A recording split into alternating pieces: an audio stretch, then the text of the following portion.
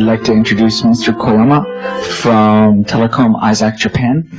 Our security depends on your security. Thank you. ご紹介ありがとうございます。テレコムアイザックジャパンの小山と申します。会社は NTT コミュニケーションズに所属しています。今日はこのスライドにもございます通り、JP サートとテレコムアイザックジャパンで、ボットネットの実態調査というものを、今年の春から今も継続しておりますけれども、実施しておりまして、その結果などをご紹介していきたいと思います。で、アワーセキュリティ、ディペンドオンセキュリティということで、私たち通信事業者から見て、このネットワークのセキュリティはどう見えるか。下にありますが、ISP とマルウェアの戦い、ボットだけではございません。ウイルスとかワームとかスパイウェア、トヨイの木馬、いろんなものと ISP は実は見えないところで戦っています。その戦いの、エピソードも交えながらお話をしていきたいと思います。今日の流れはこんな感じです。せっかくですので、テレコムアイザックジャパンって何なのっていうところから始めさせてください。で、全体の流れはですね、私たちからすると、2001年ぐらいから未知との遭遇、コードレッドの衝撃、ものすごいものがありました。それがずーっと継続して、今のそのボットネットに至るまで、いろんなところで、マルウェアを分析して、そしてその対策を検討しているということをやってきております。まず、テレコムアイザックジャパン。これもアメリカの方でアイザック、インフォメーションシェアリング&アナリシスセンターということで、同じ業界には同じようなシステムがあって、同じような運用がなされ、よって同じような脆弱性があるだろう。つまり、そこの情報を共有することによって、より強固なセキュリティを保っていこうということで、各国で設立されております。もちろんアメリカが中心ですが、で、日本で一番最初にテレコム業界、通信業界で、この設置されたのがテレコムアイザックジャパンでございます。いろんな、攻撃をモニターするような情報収集源とか、インシデントの分析とか、いろんなことをですね、ISP、通信事業者を中心に今、活動を行っております。我々のコンセプト、まずはですね、最初はその情報共有からやろうと、インフォメーションシェアリングっていう言葉がありました。しかしですね、今はですね、連携のために、動いていくために、アクションを取るために、情報共有していこうというふうに大きく変わっております。なぜ変わっていったかと言いますと、いろんなイベント、インシデントが私たちを自らそう変えざるを得ない方向に、どんどん追い込んでっていったわけです。さて、これぐらいにして、実際の、最初、再び未知との遭遇ということで、エピソード的にはですね、4番目のエピソードということで挙げさせていただいておりますが、ボットネットです。で、ボットネットはもう皆さんご存知の通り、ロボットネットワーク、遠隔で自由に、攻撃されてですね、攻撃されて自由にコントロールできるように、まさにそのゾンビのような状態になっている、ネットワークのことを指しております。で、私たち ISP がこのゾンビクラスターとかボットネットに関しまして非常に興味を持ったのは何かと言いますと、スパムの発信源になっていると。世界中の6割以上のスパムはボットネットが出しているっていうような統計も出しているセキュリティベンダーさんいらっしゃいますけれども、私たちにとってもメールサーバーという、経営資源がですね、スパムメールに食いつされていると。これを見逃すことはできなかったわけですね。で、実は2004年の春、ちょうど1年以上前にですね、大量のスパムメールが送信されました。で、どんなところが契機になって分かったかと言いますと、いつもと違うスパムの投げ方をしている。普通スパムメールっていうのは、複数のって言っても数個ぐらいのメールサーバーからスパムがドッと飛んでくるっていうことが多いんですけども、送信源がですね、数百とか非常に多いところから、しかもぬるいと言いますか、一気にドッと送ってくるんじゃなくて、大量だけども、幅の広いメールが飛んでくると。アドレスレンジ的には幅の広いところから飛んでくる。しかも、大多数はですね、宛先不明のメールアドレスで、詐称された ISP にエラーメールが山のように何十万通と飛んでいったと。なんだこれは。ということで、ボットに違いない。これはなんとか調査して手を打っていかなきゃまずいぞっていうような意識が通信事業者の中で芽生えていきました。こういった時、インフォメーションシェアリング、テレコムアイザックでは、お宅でこんなこと起きてるっていうような囁きがあってですね、徐々にお互いの胸襟を開くというか、情報交換のレベルを深めていって、確信をついていく。そして対策を打つというような動作を、やっております。で、当時の状況をお話しします。当時、ボットネットも確かにスパムを投げる脅威だ。しかしですね、私たちにはもっと別の脅威がありました。エピソード3で紹介させていただいているものなんですけども、ISP の根幹である DNS サーバーを倒す、落としてしまうぐらいのパワーを持つアンチニーというウイルス、ワームですね、の対策が先決だったわけです。いきなり申し訳ないんですけど、ちょっと脱線します。マルウェアの脅威をお知らせしたいので、93ページのスライドをご覧くださ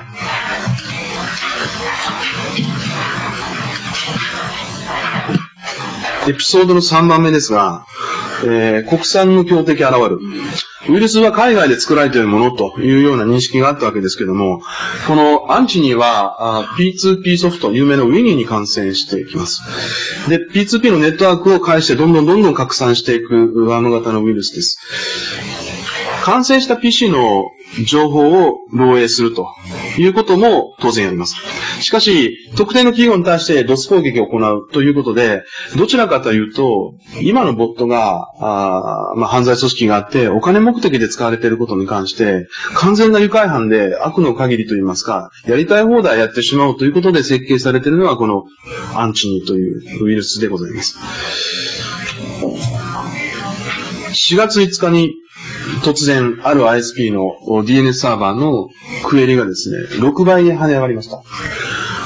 車で言うと、法定速度60キロで走っていて、100キロ、150キロぐらい出ますけど、これですと、そうですね、6倍ですから360キロ。そんなトラフィックを受けて持つような DNS サーバーは世の中に存在しませんし、そんな課題投資をさすがの ISP もやってなかったわけですね。ですので、大手の ISP の DNS サーバーも増強せざるを得ないような状況に追い込まれました。これ何だろうっていうことを分からなかったんですね。で、セキュリティベンダーさんとかいろんなところで情報収集しました。しかし、ワールドワイドでビジネスをしているセキュリティベンダーさんは、一アジアの小さい日本の中のウィーンに感染するアンチニーということに関してはもう何も見ていなかったわけです。調べてみました。なぜ DNS のサーバーに負荷がいったか。ウィーンに感染するアンチニーというウイルスがですね、ACCS、社団法人のコンピュータソフトウェア著作権協会さんのホームページに、住み着いたパソコンの情報をアップロードする。いわばDOS攻撃になっていました。で、彼らが悲鳴を上げて、A レコードを消したんですね。つまり、DNS で名前解決に行ってもそんな IPS ないよ。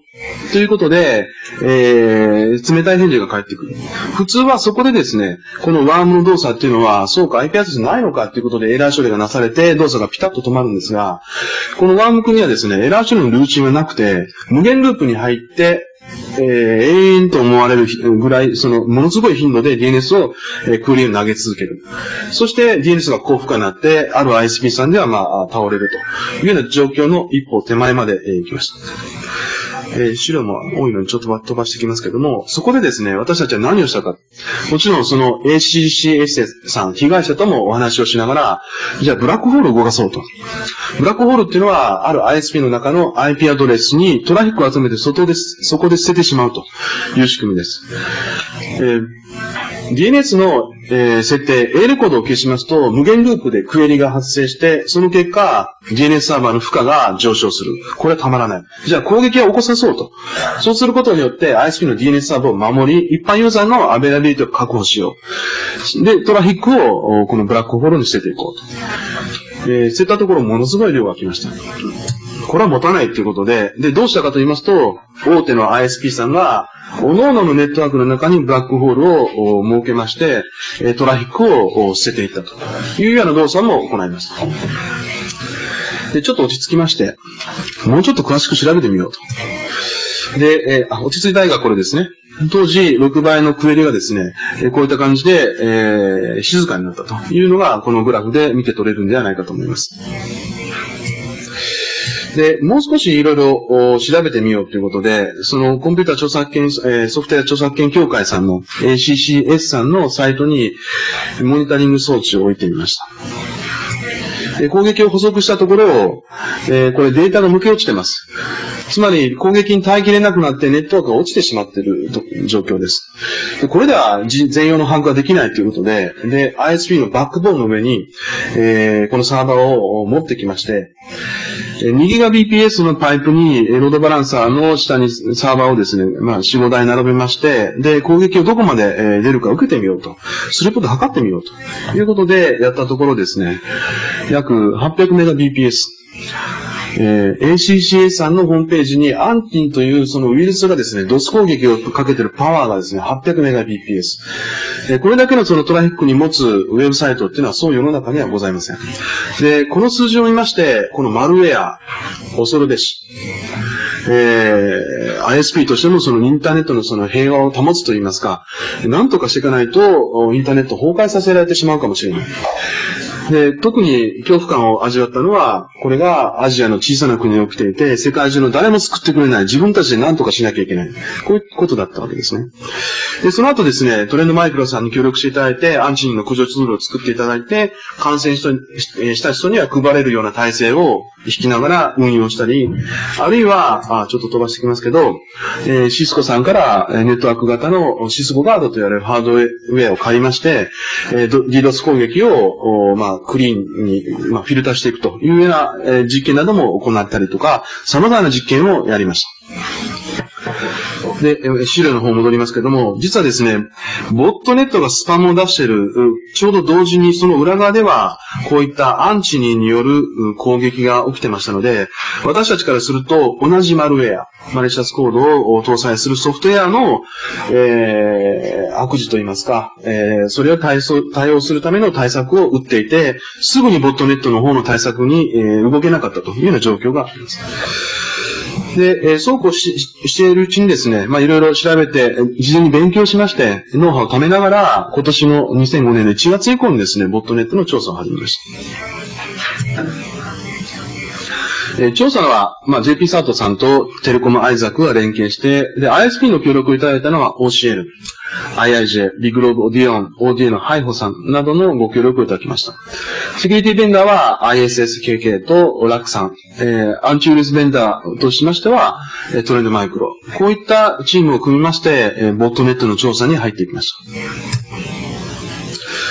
で、ボットネットの実態調査結果概要ということで、ボットネットとはということで、実はアゴボットのソースコードを入手しまして解析しました。で、勉強して、どういうふうに調べれば、ボットに見つからずに、調べることが、調査することができるだろうかということを考えながら、調査した結果ですね、どうも日本の中では、4、50人に1人の割合でボットに感染しているらしいということも分かってきました。で、未対策 PC をネットワークにつなぐと、およそ4分でボットに感染するということも実測値として出てきました。で、なんとトラフィックはですね、日本のインターネット全部で500ギガと言われてますけど、大体その数ギガから10ギガぐらいは常にボットに消費されているということも分かってきました。このような話を詳しく、していきたいと思います。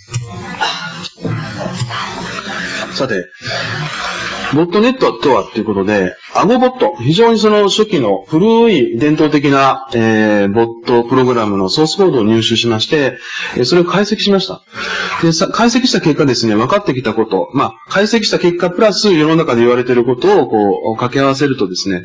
ボットネットっていうネットワークは、所有者と呼ばれるハーダー、これ羊飼いとか、そうですね、牧場のその、アルプスの少女のハイジみたいな人たちのことをですね、ハーダーというらしいんですけども、ハイジのペーターですか。その人がIRC サーバーを介して、ボットをネットワークとしてコントロールしていると。で、どうもその複数の IRC サーバーが利用されている場合もある。もしくは、その IRC サーバーは、ハーバーが侵入したシステムに構築する場合が多い。で、この IRC を使った通信経路に関してましては、攻撃の指示とか、情報収集。情報収集っていうのは、ボットが集めてきた情報を吸い上げていくわけですね。で、通常のですね、IRC のクライアント、チャットのクライアントでは接続できなくて、ボット専用の、クライアントが使われていると。いうことが分かってまいりました。ちょっと早口でその、通訳の方にご迷惑かけてるみたいなので、ちょっと少しトーンを落としながらいきます。で、指令によるその DOS 攻撃といいますのは、このハーダーがですね、IRC サーバーを介して、ちょっと動かしますけど、DOS 攻撃がピッと命令が行くと、ターゲットに対して攻撃が飛んでいくと。こういうシンプルな構成で、運用されているということが分かってまいりました。で、さらに、ちょっと前後逆転したんですけども、どうやってソースコードを入手したのっていうと、ググったら出てきます。アゴボットのソースなんて書いてですね、エンターなんて押すと、ずらずらずらっとこう出てきて、で、ちなみにこれ3万件中の1件から10件とか言って、真剣に探すと、1日で数十から100ぐらいのソースコードを入手することは容易でございます。さて、ボットのそのソースコードを分析しますと、おおむねですね、これ勝手に解釈したんですけども、1、2、3、4、5、6種類の機能に分かれているということが分かってまいりました。で、個人的に最も危ないなと思われるものは、この情報収集機能です。住み着いたパソコンのアカウントを収集するとか、あるいは、その、E メールのアドレス、プロダクトキーというものが当時のアゴボットには実装されてましたが、今は、例えばキーロガーを背中に積んでいる。単に積んでいるんではなくて、ストレスルートキットの上にキーロガーを積んで、誰がどう見てもそのプロセスとかファイルの存在がもうわからない状況で、ボットが情報を収集している。クレジットコード、カードの番号などを取るのは非常にたやすい状況になっていると。ですので、世の中ではスパムがボットがスパムを投げるということを言われますけど、この情報収集機能が一番危ないというふうに考えております。で、一つ一つの機能を簡単にご紹介いたします。まずメンテナンス機能。例えば、アンチウイルスのソフトウェアのチェック機能から逃れようと思うとですね、ハッシュ値を変えるとか、ファイルサイズを変えるとか、いろんなその簡単な手法でアシュを作ることができます。ソースコードにはですね、設定用の GUI がついてまして、その GUI を使いますと、今申し上げたようなことが簡単にできていくと。例えば、管理用のその IRC に関するパラメータ、どのポートを使うんだっていうようなですね、その最初にボットネットワークを使う時のパラメータの設定だとか、あるいはアンチウイルスソフトが入っているパソコンに住み着いた時に、そのソフトウェアを落とすのか、あるいは後からインストールされるものを防ぐような動作をするのかっていうことを設定するパラメータとか、あるいはパフォーマンスに関するパラメータとしましては、感染活動を行う。あるいは DOS 攻撃を行う。DOS 攻撃を行うときは、毎秒何セッションぐらい貼れ、なんていうですね、ことも全部、スレッドですね、などの設定できるようになっています。スプリクトキリがウイルスを作っている？とんでもないです。スプリクトを読めなくても、これで作れてしまう。これがそのボットネットが普及していく背景にあるというふうに考えています。これはそのコマンドの例で、これはノイアエミっていう本の中で出てきたファットボットの例で、これ飛ばしていきます。次に、コントロール機能。ハーダーがですね、IRC サーバーを介して、ボットに関して命令を送っていく。そのコントロール機能もですね、素の IRC 通信、つまり暗号化をかけてないケースもあるんですけど、今やもう IRC は SSL、ユーザーとして使っている人少ないと思いますけれども、ボットは使っています。あと、ボットは最大3つのパスワードで守られています。すいません。サーバーに接続するときのパスワード、チャンネルの接続のパスワード、そしてハーダーの認証パスワード。仮にボットに感染して、よし、IRC サーバー乗り込んでやれ。そして、ハーダー、悪さをする元凶の悪の根源の人を追い詰めるよ。なんて言ってもですね、ここでガードがかかっていて、それより先に進めないというような状況もあります。もう一つ、自己防衛機能。ウイルスは見つかってほしかったわけですね。俗に言う愉快犯。俺すごいんだぜ、こんなに感染したんだっていうのを見てほしかった。しかし、ボットはビジネスで使われてますから、見つかりたくない。そのために、この自己防衛機能をたくさん実装しています。ポリモフィック、難読化、暗号化ですね。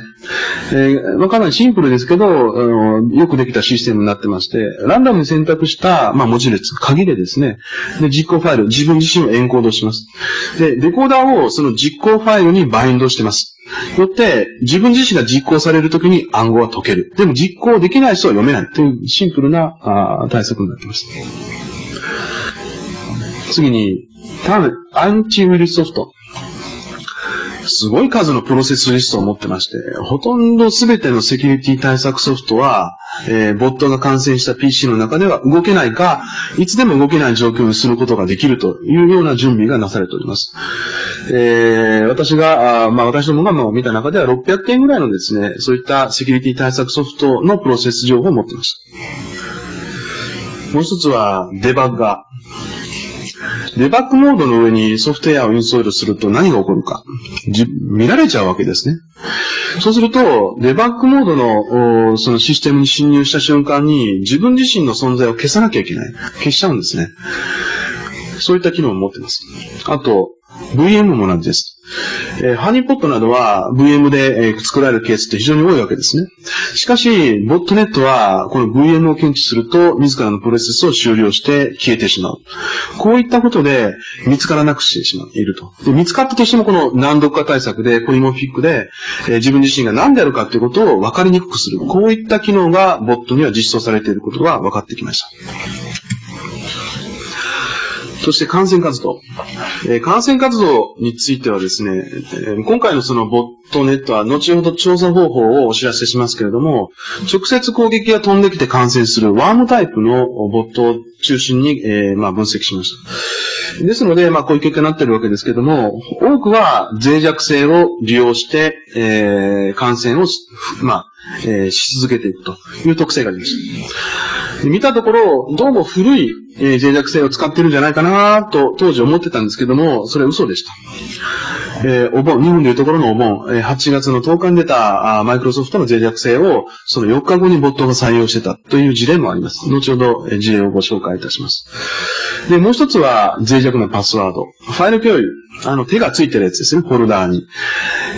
それを狙います。辞書も持っています。ですので、脆弱性をなくしたから安心かというと、このファイル共有から、ボットに侵入されるというケースもあるということです。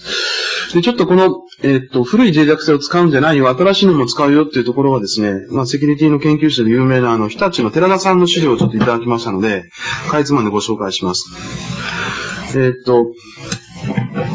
ゾトブというものが出ました。これはですね、ちょっと小さくて見えないかもしれません。皆さん資料なくてごめんなさい。8月の10日にですね、マイクロソフトが脆弱性を発表しました。そして、攻撃の検証コード、攻略コードといわれる POC がですね、8月の12日に出ました。2日間、非常に早いですね。で、かつ、その最初のワームといいますか、ウイルスが出たのは8月の14日。ボットを増殖させるためのゾトブが出てきたわけですね。わずか4日でした。ということで、イケてる脆弱性があると、すぐさま採用される。で、よくよくそのボットのですね、プログラムを分析すると、どの脆弱性を使うかっていうのは全てモジュール化されていて、後から簡単に、アタッチしていけばいいというような構造になってますので、こういった脆弱性を使うというのはですね、非常に簡単にできていると。で、ゾトブには後日談がありまして、これはですね、ゾトブの A、B、C というもの、あるいはいろんなその R ボットとかですね、マイクロソフトの脆弱性を狙うウイルスはですね、IRC のボットの ES、これ ES ボットに食われると、こういう関係にあるということが分かってきました。つまりボットネットと言ってもその対象が無限にあるわけではないわけで、そうすると見つかりやすい対象を選んでどんどん効率的に感染をし続けていくというような動作があることも分かってまいりました。で、これがそのグラフなんですけども、何かと言いますと、ちょっと見づらいかと思いますが、最初のですね、ゾトブが感染して急激に減っていく。戻しましょう。このグラフご覧ください。なんでこう急激に減っていくかってことが最初分からなかったんですね。そんなに急激に、そのウイルスソフトで駆除しているようにも思えない。しかし、検知数が急激に減っていく。食われていると。ピークが過ぎると新しい、亜種なりのピークが訪れて、そしてというこうノコギリ型が微妙にこう推移していく状況が見えると思います。ですので、ボットの世界も厳しいと。油断していると他人に食われて、新しいその自分自身が違うものに変わっていくという状況も、見て取れた一瞬でございました。戻ります。寺田さん資料ありがとうございました。さて、こういう情報を、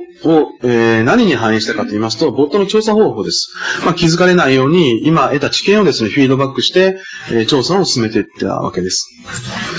で、どんな調査を行ったか。ここにいる指令者がハーダーとして、IRC サーバーがあり、ボットがあり、そして、ボットから出てくるワームだとか、スパムだとか、いろんなその悪さの不正な通信がある。犯罪組織と思われる人たちはお金も流れてるんでしょうけど、私たちの立場では、こちらの方はですね、ちょっと怖くて覗けないなと。自分たちが合法的に見える範疇で調査して分析していこうというようなアクティビティを行いました。具体的にはですね、ボットに感染してみようと。感染して、どこまで見れるか見てみようと。で、弁護士に相談しますと、ギリギリセーフだということで、やってみました。警察庁さんも調査してたので、なんとなく大丈夫なんだろうなというような思いもございました。もう一つは、ハニーポット。通称スーパーハニーポットと言いましたけれども、ハニーポットを立ててみて、いろんな攻撃を引き込んでみる。そこで分析するということもやりました。で、最後に、こういったいろんな分析情報を通信事業者に渡しました。で、独自の通信事業者が普段はノイズとして見てない情報から、ボットがどれぐらいの規模になっているかということを分析するというようなこともお願いしました。さあ、その結果です。まず、ボットに感染してみるということをやったところ、その結果ですね、実は警察庁さんが、今年の1月17日に発表されているものと全く同じでしたので、詳しくはそちらを見ていただきたいと思いますが、侵入といいますか、吸い込まれていったボットネットワーク、IRS サーバーにジョインすると、誰がログインしているかということがずらっと見える仕組みになっています。で、中には、そのユーザーがログインしている元の IP アドレスまでリストで見れるようなケースもあります。で、地味ですけど数えました。一個一個。そうしますと、数百から一番多いボットネットで私たちが把握したもので15000ぐらいのボットネットがあるということが分かりました。で、当然日本だけではなくて、世界各地のどうも PC が感染しているらしいということも IP アドレスから、ログインしているユーザーの IP アドレスから見て取ることができました。中にはですね、しっかりした IRC もありまして、もうその IP アドレスも見れないし、いろんな部分が暗号がかかっててですね、おそらく我々のように調査することを前提に、その IRC の中身を見せないような、極めてそのセキュリティの高い設定がなされている IRC もあったことを、申し添えておきます。つまりもうこういった調査っていうのは、もう行えなくなってきてるんじゃないかというふうに思っています。もう一方で、ハニーポットによる調査です。先ほど申し上げました ISP さんから IP アドレスをたくさんいただきました。ユーザーにアサインしている IP アドレスではありません。ISP の中で余っているというと語弊がありますけれども、使ってない IP アドレス。誰のユーザーにもアサインされてない IP アドレスを準備しました。つまり、そこに通信する人っていうのは、無差別に攻撃をしているか、感染活動をしている。そういう人以外はありえないと。こういう状況の IP アドレスをたくさん準備しました。そして、そこに発生する通信をですね、ISP さんのお力をお借りしまして、全部吸い寄せて、ルーティングをかけて吸い寄せて、攻撃通信集約機能、ハニーポットの中に呼び込んでいったわけですね。さあ、ハニーポットで、まず、したことは何かと申しますと、セキュリティベンダーさんの協力によって、不正通信内容を分析しました。ワームなのか、ウイルスなのか、ボットなのか、人手による、侵入なのか、ということを分析しました。そして、検体を取りました。検体を取って、やったことは何かと言いますと、検体が動き出すんですね。次の人に感染しようということで。例えば新パケットを投げる。3ウェイハンドシェイクを始める。といった瞬間に隔離します。そして、最新のウイルスパターンで、チェックします。この種類何だろうか。ということで、わからないものについては、その先の解析に回していくというようなフローで行いました。もう少し詳しく。概念です。ハーダーがいてとかがありますけども、ここがスーパーハニーで、このスーパーハニーで取った検体については、検体を単に集めて名前を調べるだけでなくて、初期動作についても特徴があるかどうかということを確認しています。そして検体の解析をして、で、この3番がポイントなんですけども、DNS にですね、聞きに行くわけですね。IRC サーバーの名前解決をどっかの DNS に聞きに行ってます。じゃあ、どこの、IRC サーバーに聞きに行くのかっていうことが分かれば、そのボットネットっていうものの全容というものがある程度推測できる。ということから、こういった DNS の名前解決のトラフィックなどを収集して分析しました。で、実際に IRC サーバーとのやり取りも発生します。その中身の分析もいたしました。中には、アップデートとか、ダウンロードなどのその命令が行われているということについても、情報収集をいたしました。スパムが送られているところもつぶさに見て分析しております。ドス攻撃もありました。こういったことをですね、今から一つずつ簡単ですけどもご紹介していきます。最も恐るべきはですね、検体を収集してみて、こんなに集まるんだということでしたが、トータルで、4月1日から5月12日、半年前ですけども、31,846 件の検体が集まりました。でその中で、名前の分かったもの、28,000、ありました。分からなかったもの、3,537。こちらの方を見てください。1日平均。未知、名前の分からなかったものが、毎日70種類出てます。パターンファイルのアップデートをサボってるわけじゃないです。毎日最新のパターンファイル。で、新しいボットを見つけますと、トレンドマイクロさんに、検体として届けて、で、可能な範囲でパターンファイルに反映してもらう。ということをやりながら、70種類が毎日名前がわからないという状況が続くわけですね。なんでこんなこと起きてるんだろうかっていうのはよくわからなかったです。つまり、最新のセキュリティ対策をしていると思われるユーザーは、常に毎日新しい70種類のボットの脅威にさらされているということが分かったわけですね。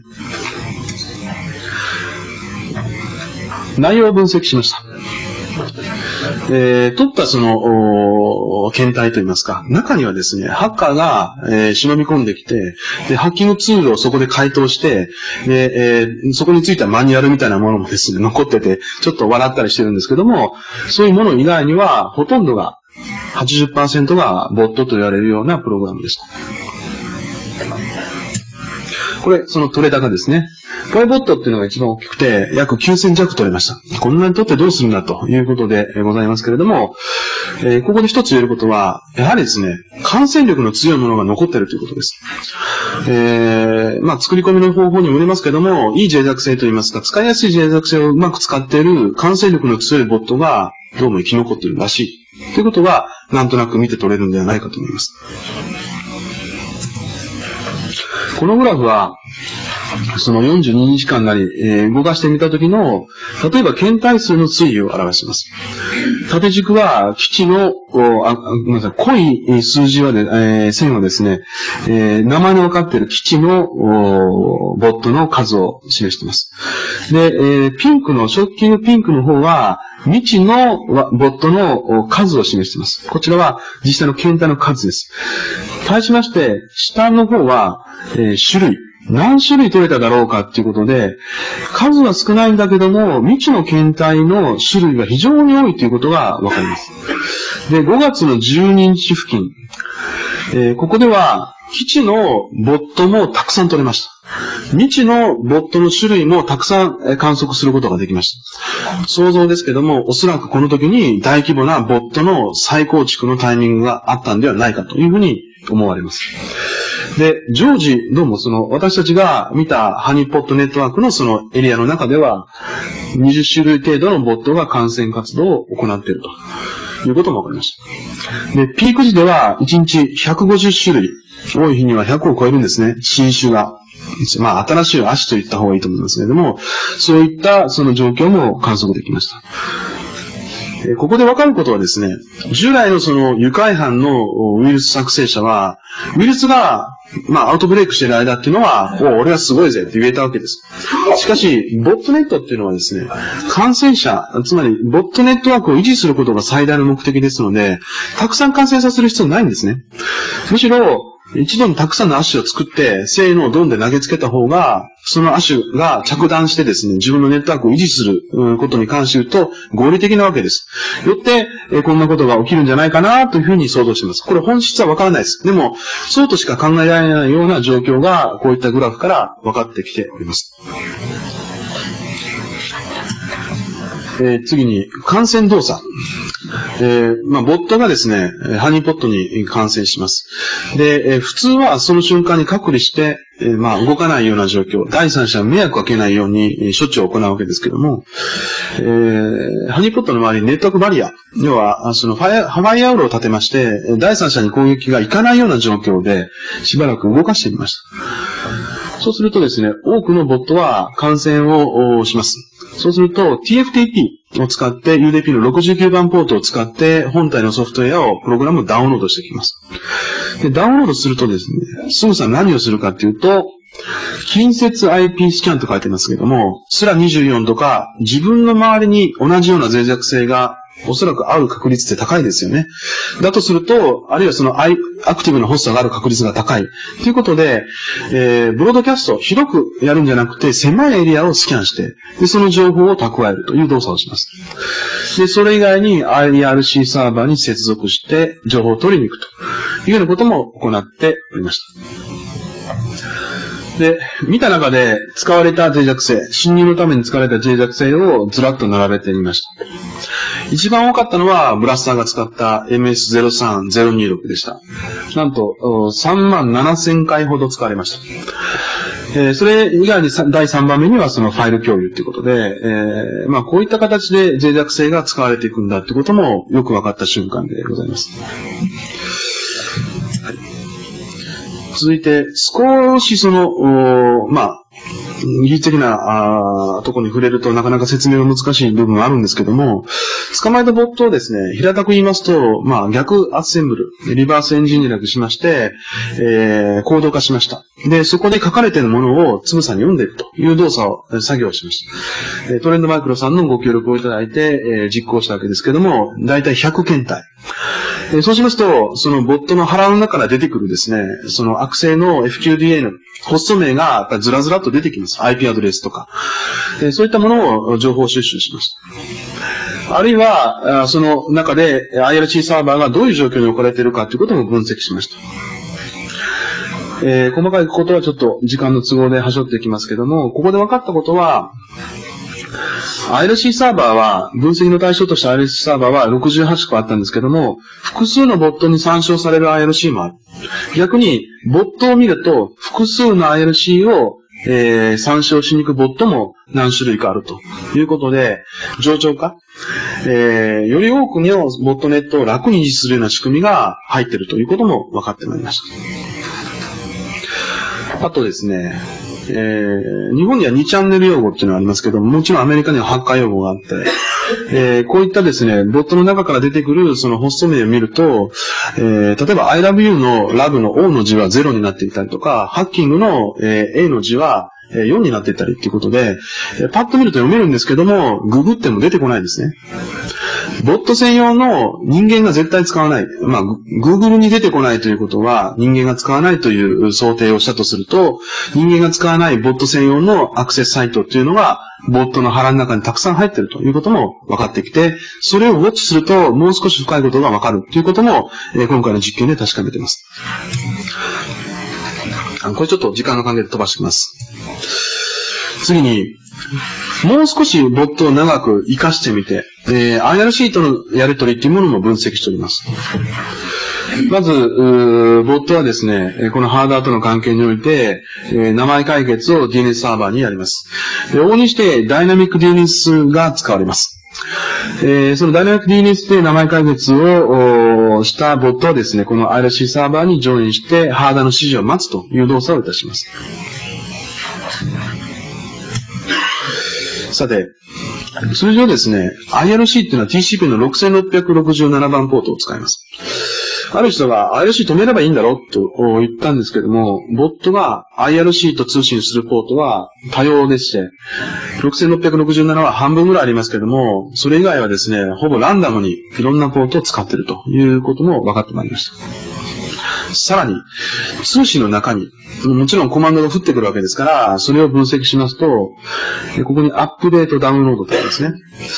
多い日は、ハードからですね、1日100回ぐらいのアップデートなり、ダウンロードの要請が来ます。おそらくこれは、アップデートに失敗してるんで、リトライ要求がかかってるんだと思うんですけども、でも平均すると数回から数十回のそのアップデートなり、スキャンの命令なり、あるいはドス攻撃しろという指令がやってきています。当然そのドス攻撃どこにしてるんだろうということも追いかけました。私たちが見た範囲でどっかの企業が襲われているということはありませんでして、なんと IRC サーバーを狙ってましたね。IRC サーバーの奪い合いを行っているということも分かりました。他人が作ったボットネットワークをそのハーダーがコントロールしていて、それが IRC サーバーだ。そいつを潰して、それに何かあればですね、数千というボットネットが自分のものになる。ということからすると、これもリーズナブルな行動じゃないかなとは思います。さて、そのダウンロード。これちょっと飛ばしてきます。さっきもう口頭でお話しました。次、スパム。ワールドワイドの6割のスパムは、ボットが投げているというふうに言われておりますけれども、その流れというものはですね、ハーダーが私最初、スパムメールを投げていると思ってたんですね。おそらく、ハーダーが IRC サーバーに指示をして、そうすると、文章がですね、コマンドとなって、ボットに流れていって、スパムが飛ぶんだろうな、と思ってました。違いました。ハーダーは全く関与することなく、IRC サーバーも全く関与することなく、単にスパマーがボットを踏み台にして、オープンプロキシですね、としてスパムを飛ばしていくと。こういう仕掛けであることが分かりました。ハニーポットでスパムブラックホール、スパムメールを飛ばない状況を作って、すべてのシーケンスに答えて、拾い出した、シーケンスがこれで、スパマーがいて、ボットがいて、で、送信先のメールサーバーがあって、ユーザーがいると。ここご覧いただければ、ちょっとお手元の資料で見えるでしょうか。スパマーはですね、なんと TCP の3186番で、そのボットに接続してきました。でボットがですね、それをポートを変換して、プロキシのように変換して、25番ポートでメールサーバーにつないでいって、で、すべてのセッションをリダイレクトして、スパムを流していくという動作が見て取れました。これものすごく恐ろしいことです。どう恐ろしいかということを簡単にご紹介いたします。まずその前に、ボットに投げるポートが25番ポート、SMTP の TCP25 番ではなくて、いろんなポートを使っているというところをご紹介していきたいと思います。さて、スパムメールはどうやって投げられるか。最もシンプルな形は、ISP がここにいたとして、ISP のメールサーバーがあって、そのユーザーが ISP のメールサーバーに、第三者にメールを届けてっていうことでスパムを投げる。最も古典的なパターンです。今は、毎秒何通なんていう流量制限がかかってますので、こういうやり方では当然ビジネスは成り立たない。スパマーのビジネスは成り立たないわけですね。で、かつ、最近はですね、日本においては、携帯電話のメールにスパムを投げるというケースが多いもんですから、そのスパマーが、携帯電話会社のメールサーバーに直接メールを投げようとすると。そうすると、ISP のネットワークの境界で TCP の25番ポートをブロックするというような対策が今取られ始めています。こういうことによってスパマはどんどん進みにくくなっていっているわけですね。OP25B というふうに私たちは呼んでいます。さて、ボットが使われると何が変わるんでしょうか。ここにボットがあります。スパマーがいます。メールサーバーがあります。この間はTCP の25番ポート以外の3000番とか、いわゆるハイポートが使われます。そして、この間が25番ポートが使われると。こういうのがボットが投げるスパムの特徴です。絵を変えましょう。例えば、ここに、ISP の境界があったとします。この絵、ちょっとすいません、飛ばします。この方がわかりやすいですね。スパマーがここにいます。で、ISP A、B、C とあったとします。で、各々の ISP は当然ながら ISP の境界で、TCP の20番ポート、25番ポートをブロックします。ここもブロックします。ここもブロックします。単にポートを閉めてるだけですので、ここに3000番ポート、TCP の3000番で飛ばしていって、この ISP の中に入っているボットを使って25番ポートに変えて投げればですね、スパムを届けることって可能なんですね。ISP がですね、ちょっとドキドキしながらこんなポートをブロックして役所に送らないだろうかとか思いながら実装したこのスパムメールの対策はすでにボットにもくぐられていると。こういう実態も明らかになってきたわけでございます。で、さらにですね、よくできているのは、さすがにスパマーはよく考えています。ボットがよく考えているというよりもスパマーが考えているということですが、1ボットあたり、1時間に約7000通のメールを出します。しかしよく見ると、1秒間に2通から3通です。これぐらいの量ですと、ISP がスパムの流量制限、数による制限をかけていたとしてもメールは届いてきます。さらに、流量制限に引っかからないように、一つのメールサーバーあたりに数通から数十通ぐらい。メールサーバーの運用者もですね、賢いんですね。同じその IP アドレスから単調にメールが投げ続けてくると、これスパムだろうということで切ったりします。それルールを設けています。ユーザーにも周知しています。それを解放するために数通から数十通ぐらい、メールを出すと、順番に届け先を変えていく。あるいは送信元のボットを変えていくというようなことによって、スパムが届きやすい仕組みで運用されています。で、さらに、今回その、スパムブラックホールを作って、疑似通信を発生させて、スパムの状況を見たわけで、最後まで見切ってないんですけども、どんどんサブミッションポートとか、SPF とかセンダーオス、こういったそのスパム対策のセオリーと言われるものも、すでに、ボット側、送信側は、実装しているような動作の振る舞いが見て取れました。もう多くのユーザーがですね、日本のユーザーがボットに組み込まれて、アメリカ、あるいはその欧米のスパムのための踏み台リストなどに登録されているという実態も分かってきました。なぜ分かったか。私たちのハニーポットの IP アドレスがですね、そこで見つかったからなんですね。あ、これぐらいのその期間で登録されていくんだというようなことも分かります。非常に短い期間ですね。あるいは、消される瞬間というものもあります。どうもですね、スパムの中には本当に確実に届く正しいメールアドレスが含まれていて、そこにメールが届かないと、誰かが止めているというふうにスパマーはビジネスとして判断しているようですね。おそらくそれは彼らがスパム送信を行うビジネスの上でのリスクをチェックしているんだと思うんですけども、で、そういったことが続きますと、その踏み台リストからスッと削除されていくというようなことも、調査の結果分かっております。ドス攻撃。これ単調なので飛ばしていきます。言いたいことはですね、例えば日中間のDDoS攻撃合戦よくあります。最近2チャンネルが勝ってばっかりですけども、小泉首相が靖国問題を起こしますと中国からDOSがやってくると。しかし通常は中国からの通信をブロックするとかということで対処できたわけです。ボットを使うと何が起こるか。ここは仮にその他の国であったとしても、実際に攻撃を行うのは日本の中からと。こういったこともできてくるわけですね。こうなると防ぎようがない。非常に危ない状況になってきています。じゃあどうすればいいんだ。まだ手がないんですね。ボットを潰すというのが明らかな対策でありますけども、そう簡単にいくわけでもないです。さて、こういったですね、膨大なその調査データを分析して ISP に渡しました。あなたたちだったら、この情報を見て何が起きているかということを別の視点から見れるだろうということで、情報を渡して得た答えがこれです。なんと、日本の ISP のユーザーの、複数の ISP から同じような答えをいただいたんですけども、2% から 2.5% のユーザーがボットに感染しているぞと。大変なことです。アクティブな、そうですね、パソコンをブロードバンドなどで繋いでいるユーザーがだいたい2000万としますと、40万から50万がそのボットに感染しているということが分かってきたわけです。これは、直接感染タイプの、ワームのような直接感染タイプのボットに感染しているユーザーの数です。メールに添付されて飛んでくるボットは対象にしてません。ですので、どれぐらいのユーザーが感染されているかということはわからないですね。もっともっと多いということだけは確実な状況だと思います。今調査したことをざっとまとめます。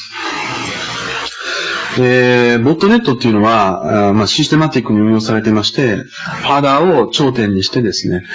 ボットの搭載された6つの機能を使って、攻撃だとか、情報収集だとか、中ではお金が動いているとか、そういったシステムとして、ビジネスとして出来上がっている仕組みだっていうことがよくわかりました。なぜ IRC を使うのか、議論しました。おそらく一番簡単だからだな、というのが、結論です。IRC がなければ違う方向に移っていくんだろうなということも考えられます。よって P2P などのネットワークなどもですね、今後そのボット化していく脅威を今感じているところでございます。口頭で申し上げたことなので簡単に飛ばしていきますけれども、今後は P2P とかメッセンジャーとかスカイプ、IP 電話などもですね、ボットの脅威にさらされる可能性があると思っています。さらに、数値化できる調査結果としまして、どこにも登録してない IP アドレスに関してですね、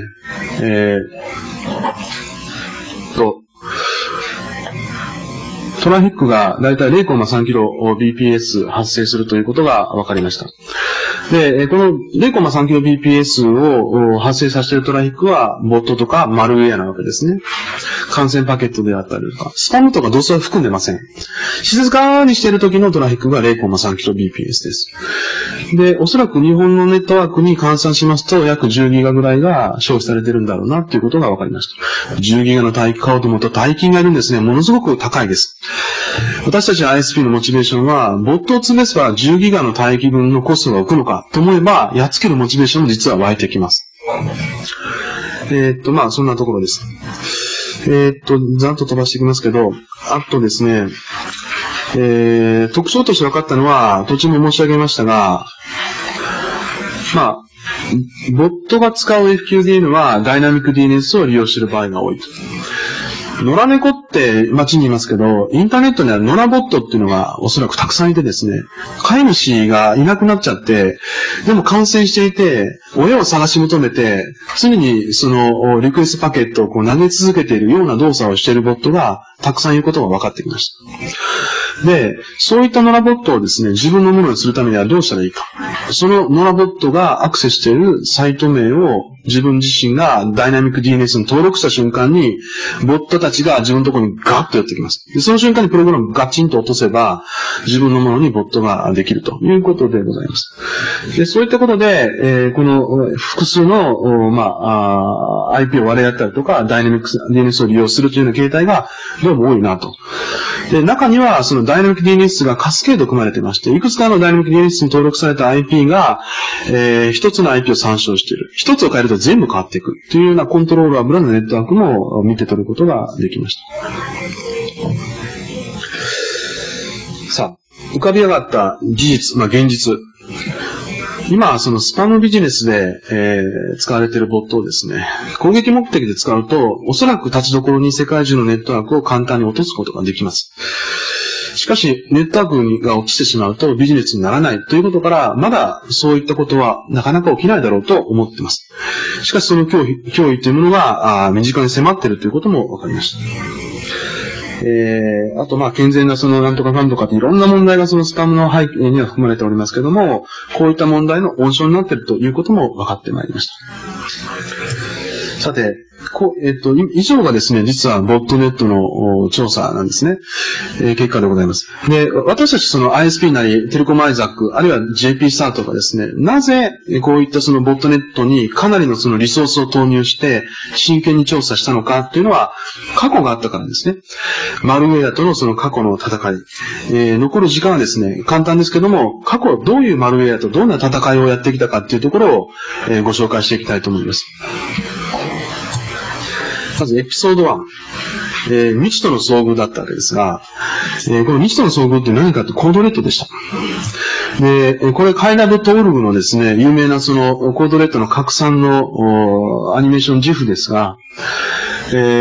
立ちどころにすごい数のサーバーが完成していきました。ISP に対するインパクトはどういうところにあったかと言いますと、ちょっと資料飛ばしてまいりますけれども、これです。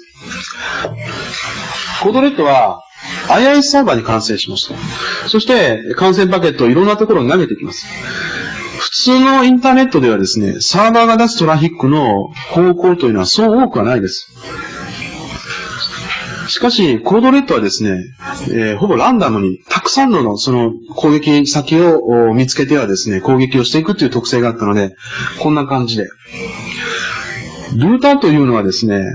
1回目起きたその通信を、相手先、通信先をですね、キャッシュに入れて、次の処理を軽くするという仕組みが入っています。で、さすがにこんなにその、無限とも思えるような待機先を管理する能力というものはなかなか、ないです。加えて、アドレスキャッシュというものは、一旦記録されますと、ある一定期間経つと、エクスパイアして消えていくんですけども、消えていくときにですね、皆さんWindows のデフラグやった経験がおありだと思うんですが、虫食い状態、ランダムにメモリが消えていきます。そうしますと、連続するメモリ領域、ラージェストメモリが確保できなくなってしまいます。これがその、実際の OSIM の、ルーターのラージェストメモリが、先ほどのコードレットによって区別されていく様子を表した絵です。例えば、ここでですね、clearIP キャッシュっていうコマンドを入れますと、そのラージェストメモリがどんどん回復していく様子がわかると思います。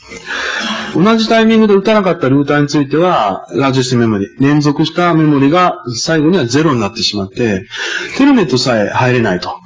いう状況で、あとは何が起こるかっていうのはご想像の通りで、もう ISP としてのコントロールを失ってしまうと。こういう状況に追い込まれたのが、コードレットが最初でした。非常に怖いなと。なんとかしないと ISP のアベラビリティが確保できないということで、大当てをしました。そして次に出たのがニムダでした。もう飛ばしていきますけども、ご存知の通り、ニムダはですね、複数の感染手法でいろんなことをやってくれました。何でもやってもいいんだな、というふうに思わせたのがニムダだったと思っています。コードレットと同じような、直接感染の方法も当然取りました。それだけではなくて、ウェブページ見に行くとプログラムが落ちてきて感染するというようなことも、当然やりました。で、私などはですね、この時、こういう生活の知恵まで使われるともう太刀打ちできないなと思ったのは、Java が降ってきて、ポップアップウィンドウが開くわけですね。で、その時に、バグがあって、OK ボタンを押さなくてもプログラムが落ちてくるんですけども、ウィンドウが開くと誰かに気づかれる。これはまずいなと思ったんでしょうね。コードを解析すると、ウィンドウどこに開ける？トップ6000、レフト6000？画面ってよく1024 G 論破なんていうサイズを示しますけど、要は見えないところにウィンドウを開かせろということで、ユーザーに気づかせない仕組みまで入ってたんですね。もうここまで来ると我々じゃ太刀打ちできない。誰かと、連携しないとダメだろうというような、ことがその強く思いとして残っていったわけですね。これ感染症のご紹介ですけど、メール添付もやりましたと。ということで、コードレットのパワーに圧倒されて、ニムダの巧みさに、恐怖を感じて、ISP は一人じゃダメだ。誰かと組んで、対策を打っていこうというふうに、舵を切っていきました。そして、その思いを決定的に印象づけたのはスラマーでした。これ、韓国のそのアンラボさんというアンチウイルスベンダーさんの出したグラフですけども、スラマーがですね、登場してトラフィックが盛り上がっている絵が見えました。これ韓国側から見たらこうなるんですね。で、日本側から見たらどうなったか。トラフィック減ってます。一瞬にして、これ実は韓国向けのある ISP の、トンネルの中の状況を見てるんですけども、一瞬にしてトラフィックがゼロになってる。このインターネットの世界から韓国がブラックアウトした瞬間ですね。スラマーはトラフィックを増やしたんじゃなくて、トラフィックを減らしたという事例でございます。で、この時にですね、わずか5分でこれが起きたんです。私たちは動くことすらできませんでした。情報収集をして、実はインターネットセキュリティシステムさんと協力して情報をいただいて、2時間後にはフィルターをかけました。スラマーが拡散できないようにフィルターをネットワークに書いたんですね。しかし、ことは5分で終わってる。間に合わなかった。なんとかしなきゃいけない。こういう思いを、このスラマーによって、私たちは、自身のありようを変えていったわけです。何よりもそのトラフィックの暴力ですね。日本はその思いのほかブロードバンドが進展しまして、わずか2年でですね、トラフィックパワーが数百倍に変わってしまったというところもその影響の一番大きなところだと思います。さて、そのコードレッド、あるいは任のスラマンから得た教訓を整理しますと、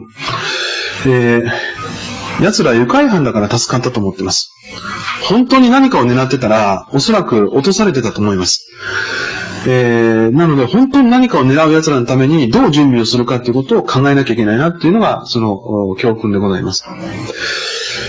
で、もう一つ、ISP の目線。私たちは通信事業者ですので、やはり独特の目線を持っています。私たちが知りたいことが世の中に情報としてあったかというと、実は何もなかったです。ウィルス・ベンダーさんは一生懸命仕事をされてますけども、やはりエンドユーザー思考ですから、感染すると画面がぐるぐる回るよっていうことはレポートしますけれども、ネットワークにどういう負荷が及ぼされるかっていうことはレポートしません。仕方がないです。悪くも思ってません。で、そういった情報が自分たち欲しいと思った瞬間が、このコードレッドあたりから得た教訓でした。そして、エピソード2、連合軍を結成しました。テレコムアイザックジャパンが、結成されて、相談できる相手が出てきました。で、いろんなことを情報分析しながら、連携動作を行っていくということができるようになりました。で、飛ばしていきますが、何をやったかというと、ブラスターとかソービックと言われるような有名なウイルスワームに対して、攻撃を止めることはできなかったですけども、最小限に食い止めるために、エンドユーザーに対してアナウンスをしたりとか、もしもの攻撃が起きた場合にはネットワークで止めるような準備までもやれるようになってきたというのが、テレコムアイザックで連携した一つの成果でございます。で、そこで得た教訓だけをご紹介いたします。ですね、まず、ここです。私たちが、その広域に拡散していくワーム、あるいはウイルスに対して対処していくときに何をどう思ったか。まず、脆弱性が公開されます。こういったマイクロソフトの、例えば MS0302 が出るよとかね。そうしたときに何をしたいかと言いますと、まず、誰かと一緒にやりたいことが白丸です。影響度の分析。本当にその脆弱性は危ないのか、権限を取って悪さができるのか、ダッシュできるメモリ空間どれぐらいあって、実行できるアプリケーションの大きさどれぐらいだろうかっていうような情報も含めて、そういった情報を私たち自身では、知ることができませんので、知りたいと。で、私たち自身はですね、そういったことをいち早くそのエンドユーザーに伝えていきたいと思っています。ユーザー周知ですね。で、そうこうしてみますと、エクスプロイトコード、POC とかですね、出てきます。そうしますと、その中身を見て、やっぱりこれ危ないぞ。なんとかしなきゃいけない。ということで、その情報共有などを ISP だけではなくて、セキュリティベンダーとやりたいし、と思ってますし、今もやっております。続いて、今回のそのゾトブは4日間でしたが、おおむねその2週間とかの期間でワームなどが出てきます。トロインも出てきます。今だとボットが出てきます。そういった時にやりたいことは何かと言いますと、ワームなどの挙動解析、挙動分析です。感染してレジストリが書き換えられて、パソコンを破壊するというような行為もありますけど、ネットワークにどういう影響を及ぼすのかということを知りたいと思っています。そして、その情報は何にフィードバックしていきたいかと言いますと、監視体制なんですね。どこを、何をどう見れば、そういうそのマルウェアの振る舞いがわかるかということにつながっていくわけです。そして、その監視した情報を誰かと共有すると。その通信を全部見てしまいますと、通信の秘密ということで法に触れますので、法に触れない仕組みをうまく使って、ウイルスやワームの振る舞いを監視していくということを、誰かと一緒にやりたいと思っています。で、ネットワークで対策を打っている場合であれば、その対策を打っていくということを実行していきたいと思っています。過去やった対策を例に挙げますと、コードレッド2がですね、実はホワイトハウスの IP アドレスに対して、DOS 攻撃をかけるというプログラムが仕込まれていました。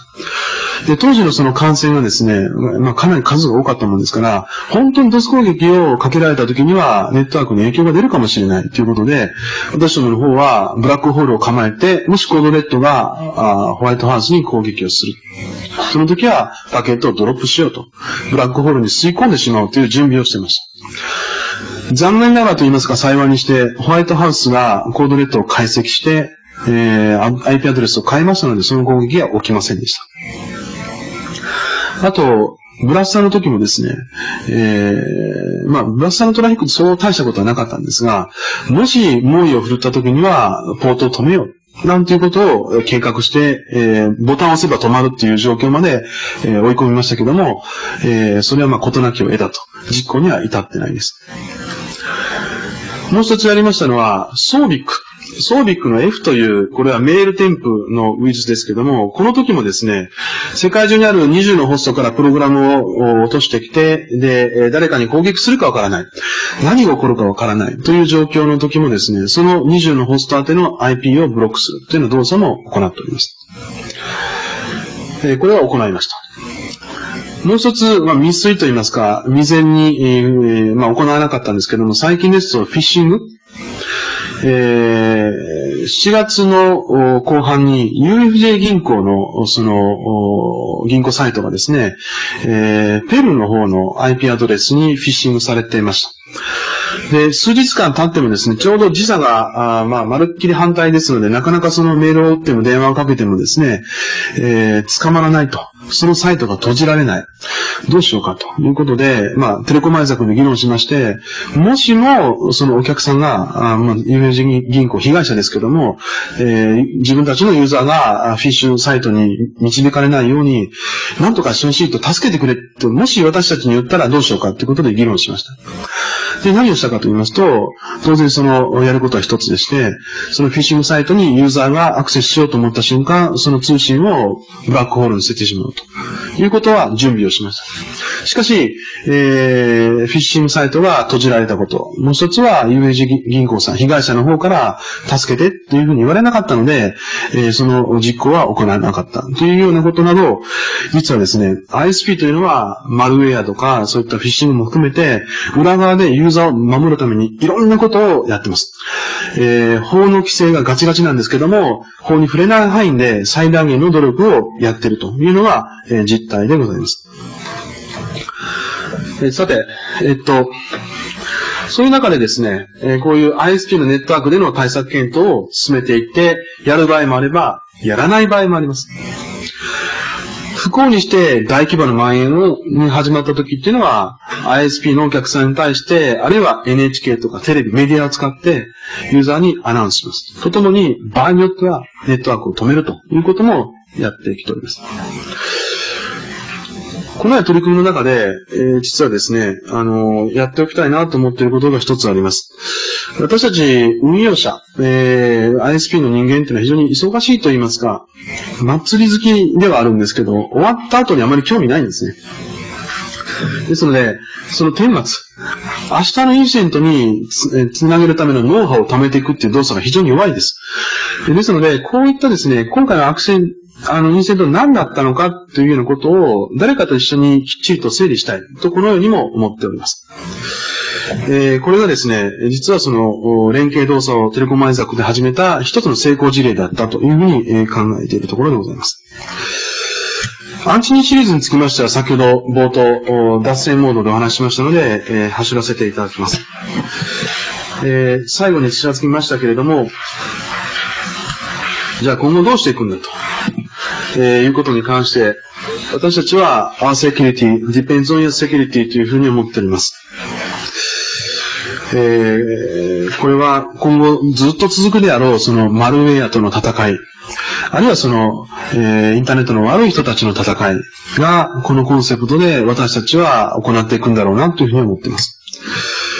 この絵を見てください。通信事業者はですね、お前ら土管屋だ、何もするなっていうふうによく言われます。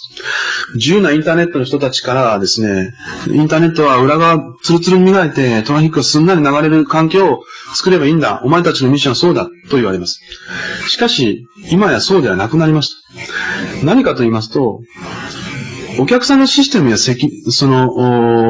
PC のセキュリティレベルを上げていかないと、そこから発生するそのトラフィックのそのボリュームによって、自らが倒されてしまう可能性が、いつもどっかに潜んでいます。よって、自分たちのその商用設備、サービス設備を守るためには、お客さんの設備を守らなきゃいけない。こういったモチベーションが、この、Our Security Depends on Your Security という一言につながっております。ボットネットとかワームなどによるそのトラフィックの暴力。これが私たちに対するセキュリティの概念を、変化させていきました。ですので、私たちにとって最も重要なことは、言い切ってしまいますけど、お客さんではございません。自分たちの設備を守ることです。守ることがお客さんのサービスにつながっていき、お客さんのためになるというふうに信じています。でも、それは、実は、お客さんを守ることだったというのが、このいろんなそのボットも含めたマルウェアとの戦いによって得られた教訓です。じゃあ今後どうしていくんだということを簡単にお話をしていきたいと思います。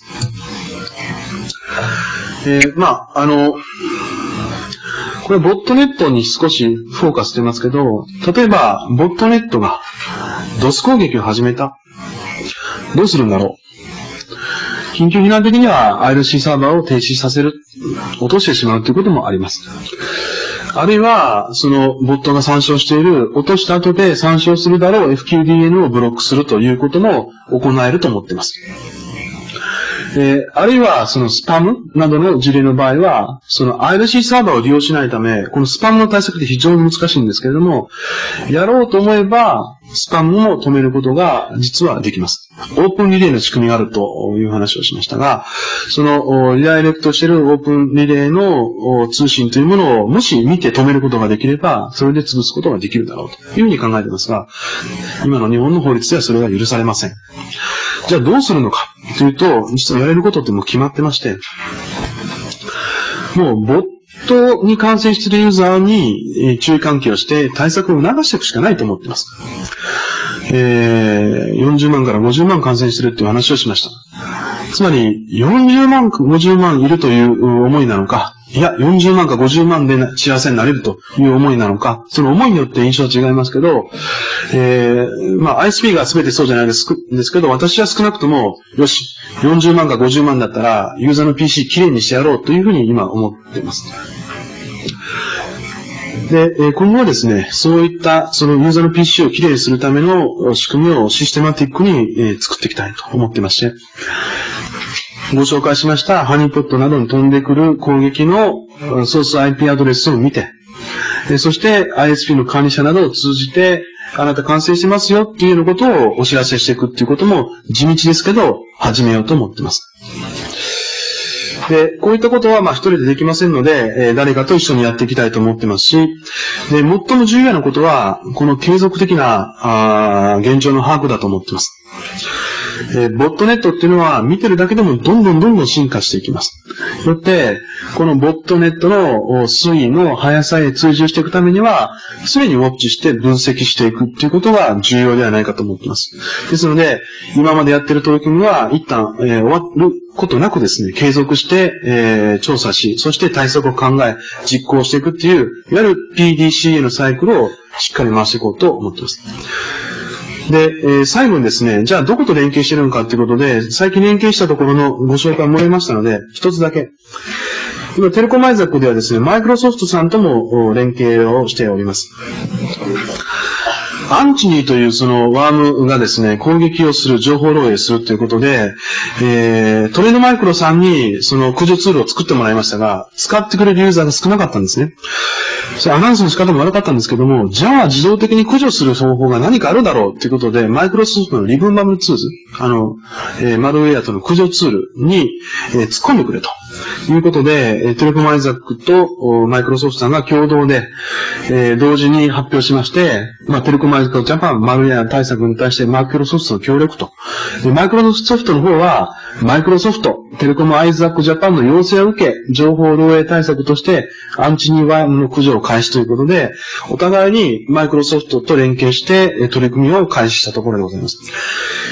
マイクロソフト曰く、そのマイクロソフトが一国の一ウイルスのために動いたのは初めてだというふうに言ってますけども、私たち ISP はいろんなところと連携して、いろんな人に助けてもらいながら、これからも、日本のネットワークを、世界のネットワークを幸せにする努力を継続していきたいと、このように思っております。以上になります。ご清聴ありがとうございました。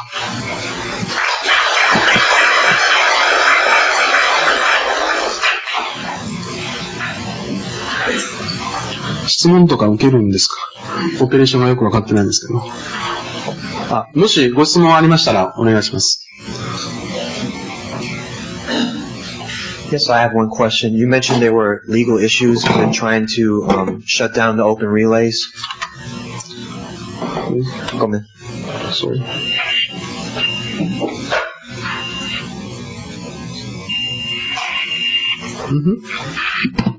Just to make sure, I'll repeat the question. You mentioned that there were legal ramifications with trying to shut down the open relays.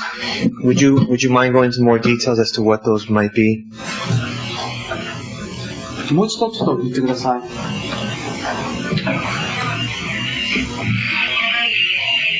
すみません。ちょっと聞こえない。雑音がひどいこと、なんだろうこれ。はい、お願いします。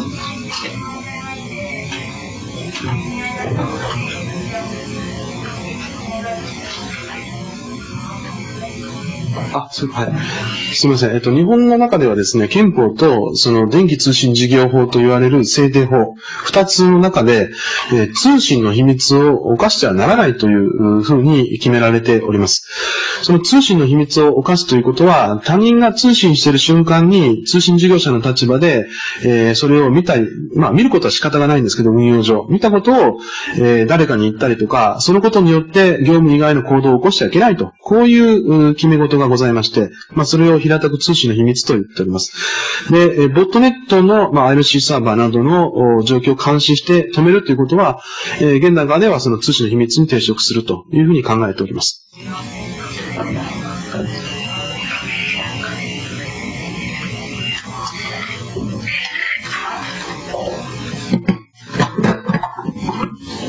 よろしいでしょうか。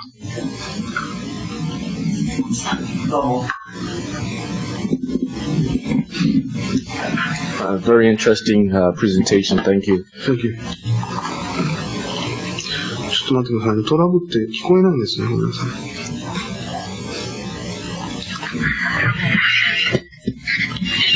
OK です。I have two brief questions on the use of botnets by Japanese in Japan.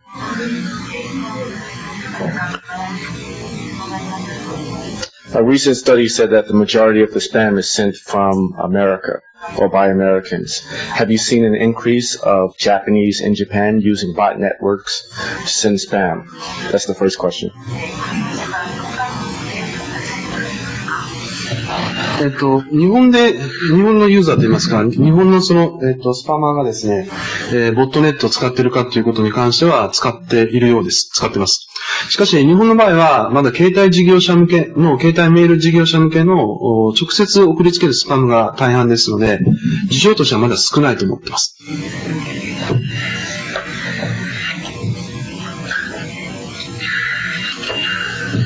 The second question was the use of bot networks in extortion. Have you seen any adaptation of bot networks by organized crime of any sort in Japan, similar to what we've seen in Eastern Europe and even in America? Thank you. ボットネットを取り巻く状況はまだ日本の方は、平和だと思ってます。組織犯罪として脅されたりとか、あるいはそのスパム以外の目的でボットネットが使われているっていう事象は、あまり広く行われている状況ではございません。しかし、その、先ほどご紹介したアンチのように、ウイルスのように、ボットの仕組みは搭載しておりませんけども、第三者の業務、不能な状況に陥れてしまうということは現実起きてますので、今後はそれれがボット化されていくんではないかというふうに恐怖を感じているところでございます。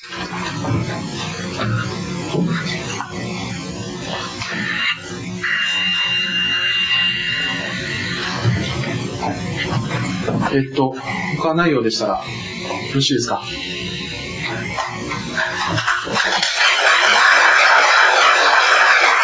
どうもありがとうございました。